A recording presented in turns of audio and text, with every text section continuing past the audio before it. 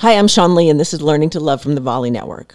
Last week's jealousy class really drove home some really big fears for people that I want to talk to you about. One of the things that kept coming up was, what if I stop being jealous and my lover falls in love with someone else?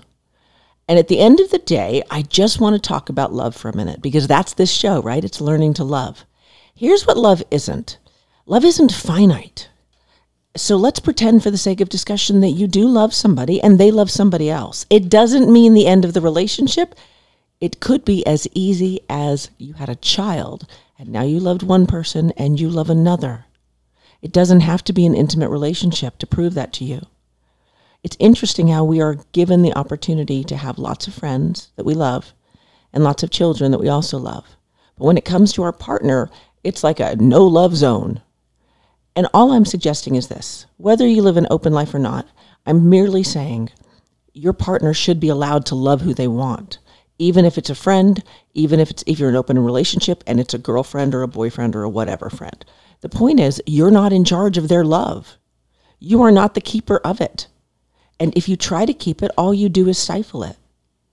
If you can work on your own love, on how much you can give, not how much you can get, you will have more than you know what to do with. I used to be a perpetual victim, worried that I wasn't being loved enough. And at the end of the day, it was the only person who wasn't loving me was me. And so I couldn't feel every bit of love that other people poured onto me. When people would compliment me, I felt uncomfortable. I would hurry the conversation. I wouldn't just sit and receive it in the beauty that it was. It takes a really loving person to let someone else pour love on you and you not shy away from it. And it took me a long time to get there.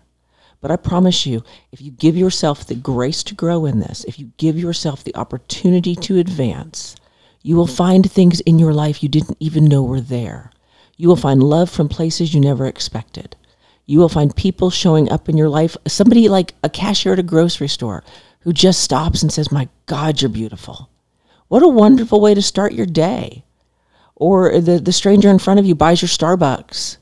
You will find places to be loved everywhere you go, but you are not given a set amount of love, and that's all you're left with. It's like the universe didn't say to you, okay, here's 100. Now don't spend it all, because if you spend it all, you don't have any more. That's ridiculous. You know that. You know that love is love. And all you have to do is love you and the world a whole lot more, and you'll see the beauty in everyone. If you'd like to talk more about this, head over to the Facebook group, Learning to Love with Sean Lee, and we'll talk more there.